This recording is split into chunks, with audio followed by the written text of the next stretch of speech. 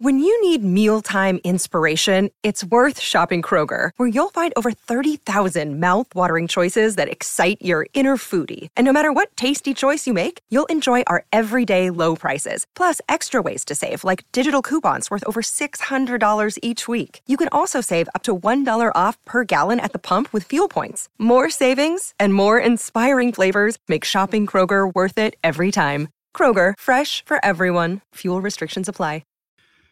Welcome to the American Pipeline Podcast, presented by BetMGM and McKinney Hockey. I'm Mike Stevens. Sitting across from me is Sydney Wolf. Sydney, how are you doing?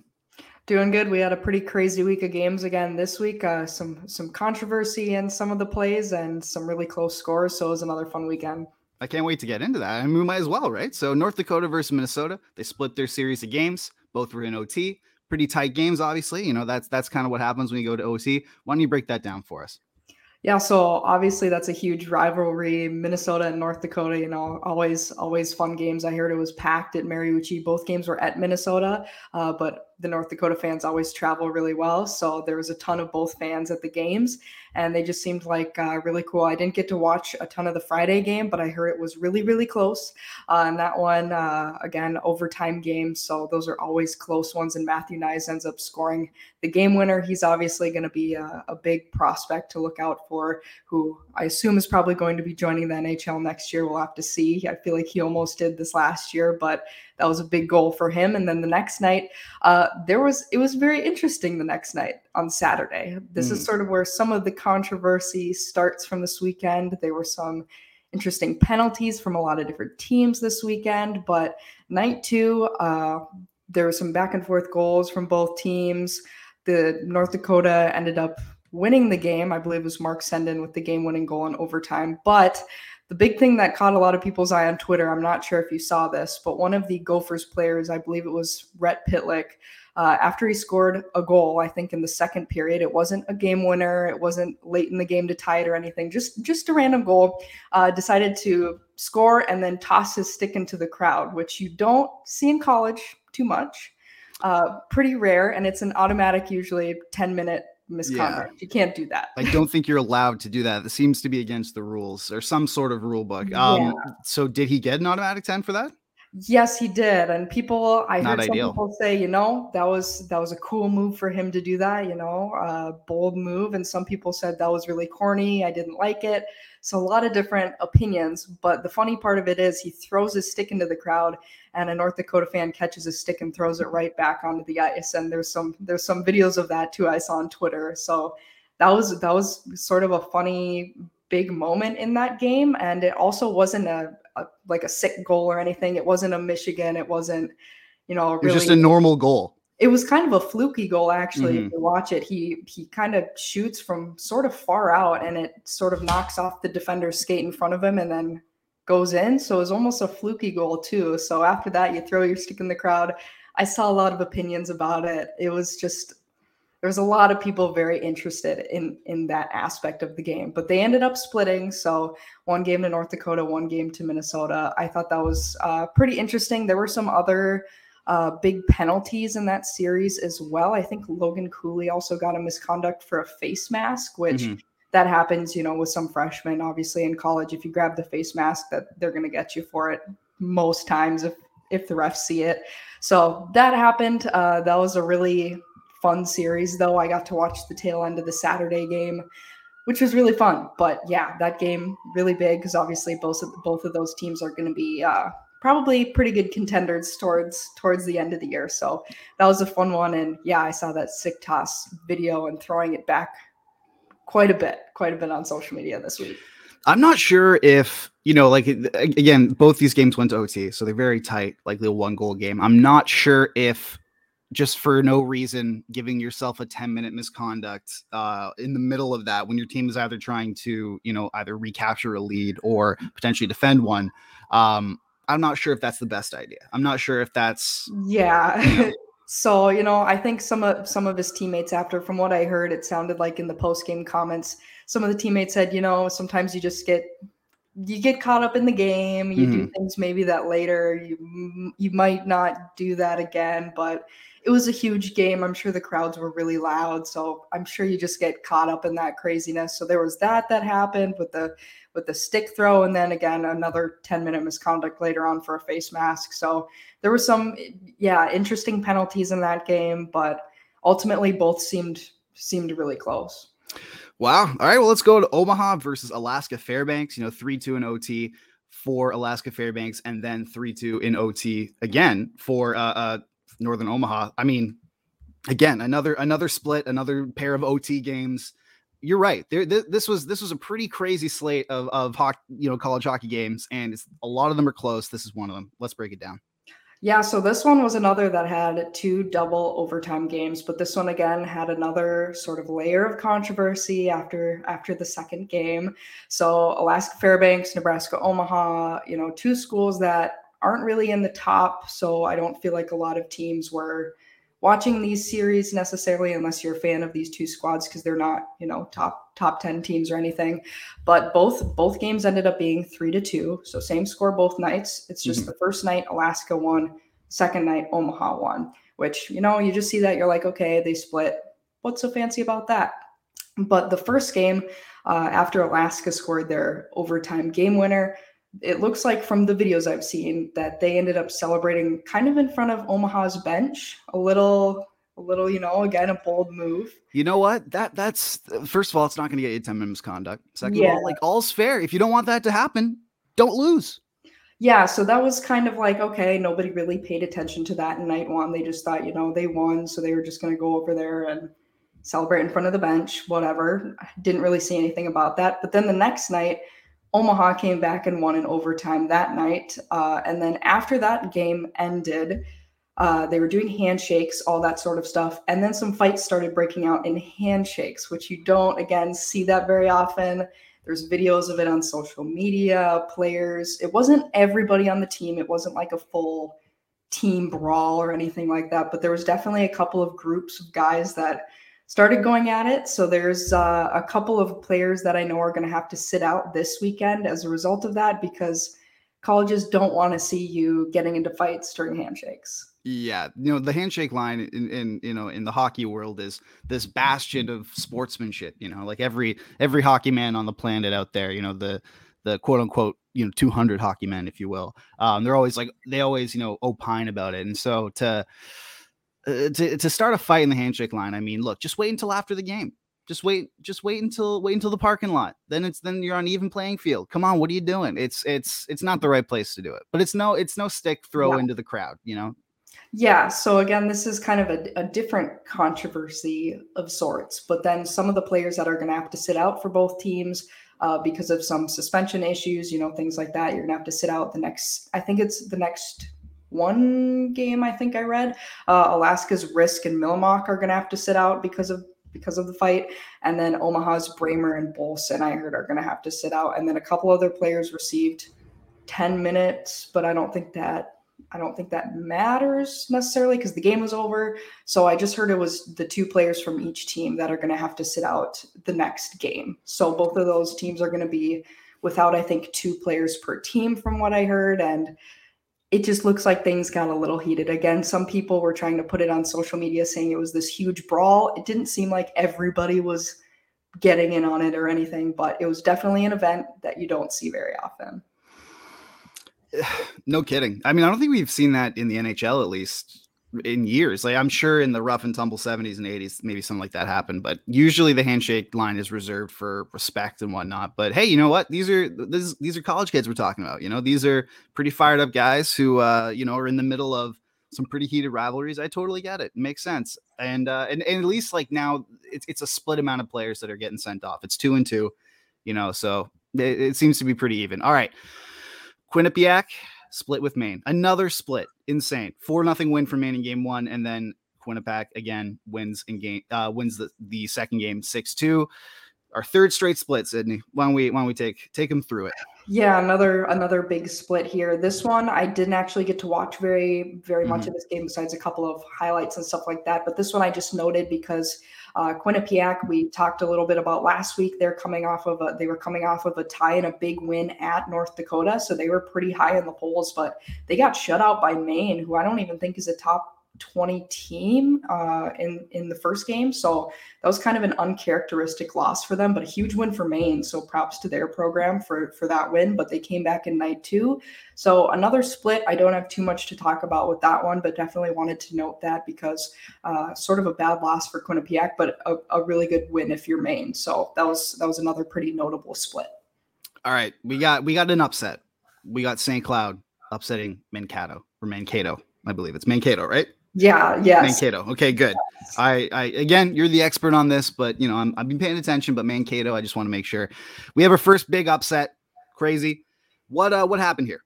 Yeah, so this game I was actually at both of these games. So St. Cloud coming into the weekend was number 8. Mankato was number 2, and they swept Duluth the weekend before. They're coming off of being the national championship runner-up the year before, so they were essentially the number 2 team in the nation.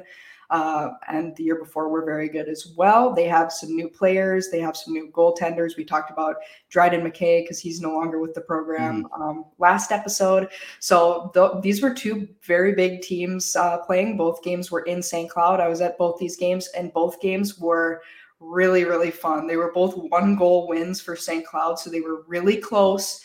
And a lot of back and forth, good goals for both teams. I was really impressed with just both teams overall. And if any team started to make mistakes, you could tell the other team was going to capitalize on them right away. And just one thing that was pretty notable with the transfer portal last year being crazy, teams picking up players from kind of everywhere.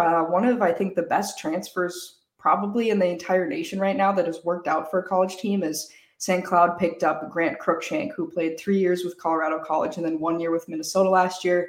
Now he's playing his last year of eligibility with St. Cloud, and I think he has 9 points now. He's leading the team. So if you pick up a transfer and he's leading your team in points, that's pretty good. So he's been working out really well with St. Cloud. I don't think he really had the year he wanted to have last year with Minnesota. So it's nice to see him kind of maybe hopefully finish his 5th year of hockey, his final year of hockey with his best points. So he's been working out really well with St. Cloud. I know they've been really happy with him. So that was a big series. And now St. Cloud moved up to, I think it was number 2 in most of the polls, depending on which ones you were looking at. But I think generally they were at 2 or 3 after this week. Wow. Look at that. It's amazing what can happen in one weekend, huh? It's pretty nuts. All right. A team that plays in an NHL rink, Arizona State, Sun Devils, baby. They swept CC 2 weekends in a row. The CC's been swept. Why don't we take a look at this? I mean, what's happening? I mean, Sun Devils, look, they're the talk of the town because they're sharing their rink with with the Coyotes. It seems to be pretty great. They really put a lot of money into that program. It seems like, new uniforms, but also like new facilities, obviously the new rink, everything like that. And it seems to be paying off considering that they just swept a pretty prominent program. Take us through it. Yeah, so Arizona State, I think, is a team that a lot of people thought coming into this year might be able to just be a really solid team. They had a couple of, again, really solid pickups in the transfer portal. They added some really key players and a couple of draft picks as well, I think, if I remember correctly. And Colorado College, or CC, they typically haven't been very great in the NCHC the last few years. And people this year, I heard a lot of talk before the season of a lot of people saying, well, this year it could be CC. They make a push to be a better team, and it's just not looking like that early on. They were swept by St. Lawrence 2 weekends ago, which they're also not typically the strongest team, and then now swept by Arizona State. So not really a great look early on for Colorado College, but really good for Arizona State. They're going to have some tough matchups coming up, which we might touch on a little bit later if we have time, but they got a really nice pair of wins and a sweep for themselves. So early on, those are going to be really good points in the pairwise for later on in the year and in the season when you need some of those critical non-conference wins. Absolutely. All right. UMD is swept for the second weekend in a row. There were some suspensions going on. It was not a banner weekend for UMD. Why don't you take us through that as well? Yeah, so again, this is where some more interesting plays happened. Again, just UMD, I'm not sure what's happening. I know some of their fans have been posting, that meme where everything's on fire in the background and people running around. Because I can't even remember the last time UMD was swept back-to-back weekends. They're always, in the national tournament. They always do really, really well. And then this weekend was not their weekend. We talked last week about Wisconsin and how they've been struggling, and they were swept by Wisconsin, and then the weekend before swept by Mankato. So they've lost 4 games in a row, and they had some discipline issues too, which is really troubling early on if you're Duluth. So Wyatt Kaiser, who really good player. I'm sure a lot of people recognize his name. He played really well last year and a bunch of other stuff as well. He's a good player, but he had an incident in the first night where it looked like he was kind of going on a breakaway from the video I've seen, and there was a defender right next to him, kind of being a pesky defender, trying to get the puck away, and doesn't score or anything like that. There's not a save made. There's not a stoppage, but they both end up going into the corner, and to get the defender off of him, Wyatt Kaiser whips up his stick and whacks the other guy in the face, and it looked pretty blatant on purpose. So for a high stick, he got 5 in a game and then was suspended for the next night. So the video's online of this one. You can watch it and sort of go decide for yourself. But from what it looks like, he just brings his stick up way too high and whacks the other guy pretty much in the face, which, you have to wear the full face mask in college. So, your eyes, your nose, all that stuff is protected, your teeth, but you still can't just go around flinging your stick and hitting people in the face. So he definitely got in some trouble for that one and then had to sit out the next night. So that one was pretty bad. And then the next night, I have not seen a video of this because I don't think there's a video available. But the next night, Duluth loses again. And then Isaac Howard, who I'm sure people remember from the draft with his outfit, he was a Tampa Bay Lightning draft pick. He got in some trouble as well. From what I heard, it sounded like a pretty bad cross check away from the play. There isn't a video of it. Apparently, the TV broadcast didn't catch it, but there was a video that they were able to watch in the rink that the refs were able to see, and he's going to have to sit out, I think, 2 games this weekend. So he's out too. I don't know what's happening, but it sounds like Coach Scott Sandelin made it pretty clear to the team that they do not want to have these discipline issues. There was something really wrong, and I don't know. We'll have to see if they can bounce back this weekend. Absolutely. All right. And then Denver sweeps Providence. Game 2 did go to OT though. So it wasn't as bad, but still, it's still a sweep. And as well, some other, sort of unsavory things happened during these games. Yeah, so these last couple of games we'll talk about, I'm just going to touch on really quick. There's not as much of a huge story with these, but one thing I did see on Twitter, transfer to Denver, Casey Dornbach, it sounded like he took a puck to either the collarbone or the neck or something like that, and they brought him to the hospital just to be precautionary, but it sounds like he's okay. So that's good, but I thought that was sort of like an odd occurrence because, again, you don't see that too often in college just because you wear the full helmet, so you don't really have too much room for a puck to hit you there. But it sounds like he's okay, so that's good. But that was a pretty good series, and yeah, Denver looks like bounced back from their sweep at UMass. Fantastic. All right, let's run through these last couple of games in sort of rapid fire. Michigan sweeps Lake Superior State. Yeah, so that one, the one thing I wanted to note there, that wasn't a surprise, but a lot of people were really impressed with Adam Fantilli. Obviously, everyone knows about Connor Bedard and how really, really good he's going crazy. He's going crazy. Yeah. And now Adam Fantilli is really making a push to just really establish himself for next year's draft as well. He just turned 18, so he's really young in college hockey, and he has 15 points in 6 games. So he's also going to be pushing to be, making teams a little bit more nervous of going, okay, we thought Dart is always going to be number 1, but now this other guy's sort of also making a name for himself. So we'll see, but that's a pretty historic pace for right now. Yeah, that you never see that. Like that's pretty insane. All right, Notre Dame and WMU, they split. Anything crazy happened in that game? Yeah, so just these next 2, just to mention them, Notre Dame and Western Michigan split. Those are both 2 teams that sometimes can be really good, sometimes fall a little flat on their weekends. So they split, and then another couple of splits and stuff like that. UMass Lowell beat Northeastern in a 1 game. They just played 1. I'm not really sure why, but they beat Northeastern. That's a really good win for them. And then another split BU and UConn split as well. And then another player that you'll probably hear quite a bit about in the upcoming months. UConn has a 17-year-old on their team, Matthew Wood, who has also just been tearing it up. He's draft eligible for next year. He has 7 points in 8 games played. And when you're 17 and tearing it up in college, that's pretty special because you can be playing against guys that are like 25 if they're, on the older side of college hockey. Mm-hmm. Incredible. All right, let's tee up this coming weekend. We got the Hall of Fame game in Vegas versus North Dakota and ASU. Yeah, so this Hockey Hall of Fame game, I heard there's a ton of people traveling to this kind of from all over. North Dakota and Arizona State, we just mentioned, North Dakota split with Minnesota this last weekend. Arizona State had a nice sweep of Colorado College. Usually there's a ton of North Dakota fans that travel to this, and last year North Dakota was also in the Hockey Hall of Fame game, but they actually ended up being upset by Penn State last year, so it didn't really go their way. So we'll just have to see if North Dakota is able to win this game this year, because Arizona State can be a little sneaky. They got some good players on their team, so I think that'll be a really fun game this weekend that a lot of people are traveling to, so that should be really fun. Fantastic. Then we got Michigan and Western Michigan. So the Michigan Bowl here.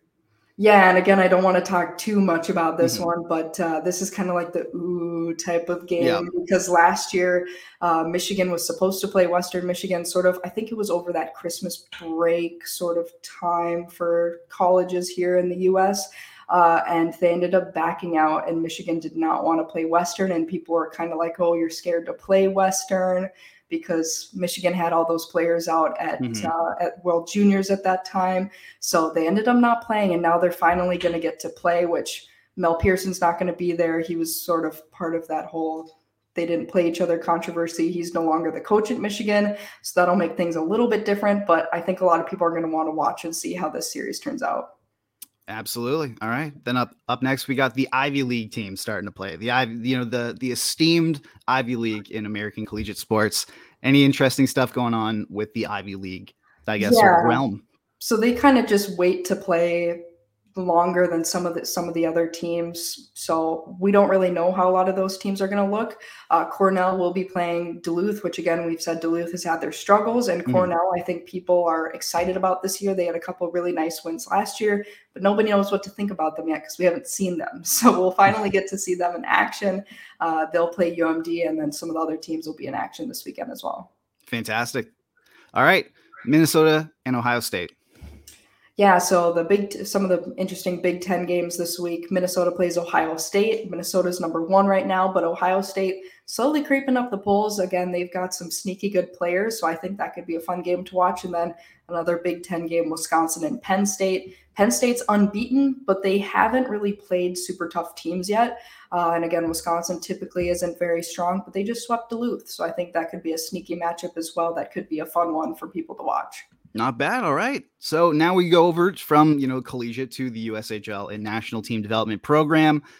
Who are some preliminary players to watch in the 2023 NHL draft? Yeah, so they just released that list. I'm not going to talk about it a whole lot because obviously there's like a ton of players on that list. It would take us hours to go through it and just go through all the NCAA and USHL players. But the list is out now for anybody who's interested in looking at some of those preliminary players they pick that they think are going to be, A-level prospects, B-level, C-level, etc. So there's a lot of those NCAA, USHL players on there, a couple of high school players as well. So that's now available. Again, we could spend an entire episode talking about that. So we're not going to do that now, but just wanted to mention that if people want to go see it, it's out there and there's some big names on there. Absolutely. All right. And then you want to brush on this a little bit. It's collegiate commitments from the week. Any interesting ones that came down the pike for you? Yeah, so there was a couple of younger kids who did make their collegiate commitments this week. We're kind of in that prime time, August until the fall, where kids have been making their commitments. For 2006 birth years, I know there was Barrett Dexheimer of Edina just committed to UMass. Pretty rare for Minnesota kids to go over to the East Coast. There was an OJHL guy, Jared Langdon, committed to Clarkson. He's an 06. Then we actually saw an 07 commit this week, which is very rare because typically they're not able to commit until, you're heading into sort of like your junior year of high school typically. But we had an 07 commit this week. Will Bell of Shattuck St. Mary's committed to Notre Dame. So people are assuming that he advanced his studies to be able to commit earlier. I think it's like a year earlier than he would have been able to. So we're assuming he sort of like advanced his studies, skipped a grade, probably something like that. So that was an interesting one. Plenty of commitments that have happened, but those were kind of the notable ones or the younger ones that committed. Fantastic. All right. Now, last week, we went through the Carolina Hurricanes in terms of their collegiate prospects in their pipeline. They had a ton. It was wild. Now we're on to Columbus, the next C team on the list. And they don't have quite as many, but they do have some very interesting ones. Why don't you take us through a couple? Yeah, so they really only have, I think it's 5 total for NCAA and 1 USHL. And to be honest, I feel like Carolina, we were talking about their prospects, and they had a lot of really promising players and prospects in the leagues that we cover. And then this week for Columbus, I feel like I don't really know how to feel about some of their prospects. But to start off, Carson Kuhlman's, not Carson Kuhlman, Carson Kuhlman's. Yes, very similar name, but different person. I think this might be their best prospect of the pool. He plays for Wisconsin, which again, typically haven't been the strongest school, but they just came off the sweep of Minnesota Duluth, and he's 1-4-5 in 6 games played, so some good points. They had a little bit of a rough start, but last year as a freshman, he had 22 points in 34 games, which is pretty promising.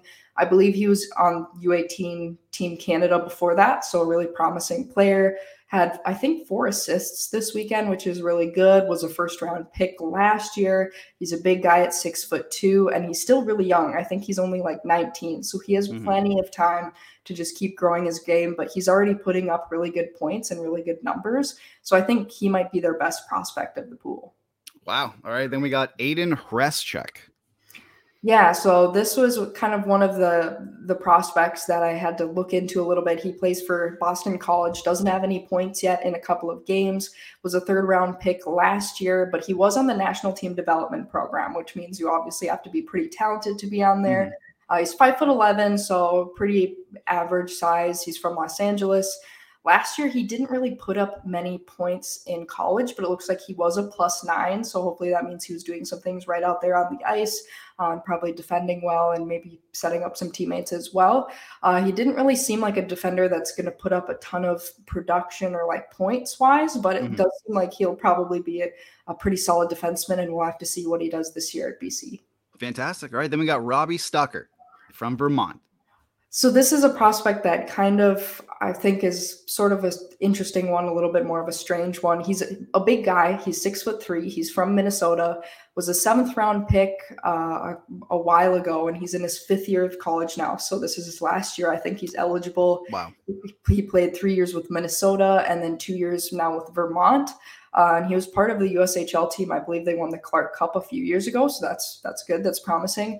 But one of the things is, he had his best year in points last year. I think it was 14 and 34, so not a ton of points, fairly low.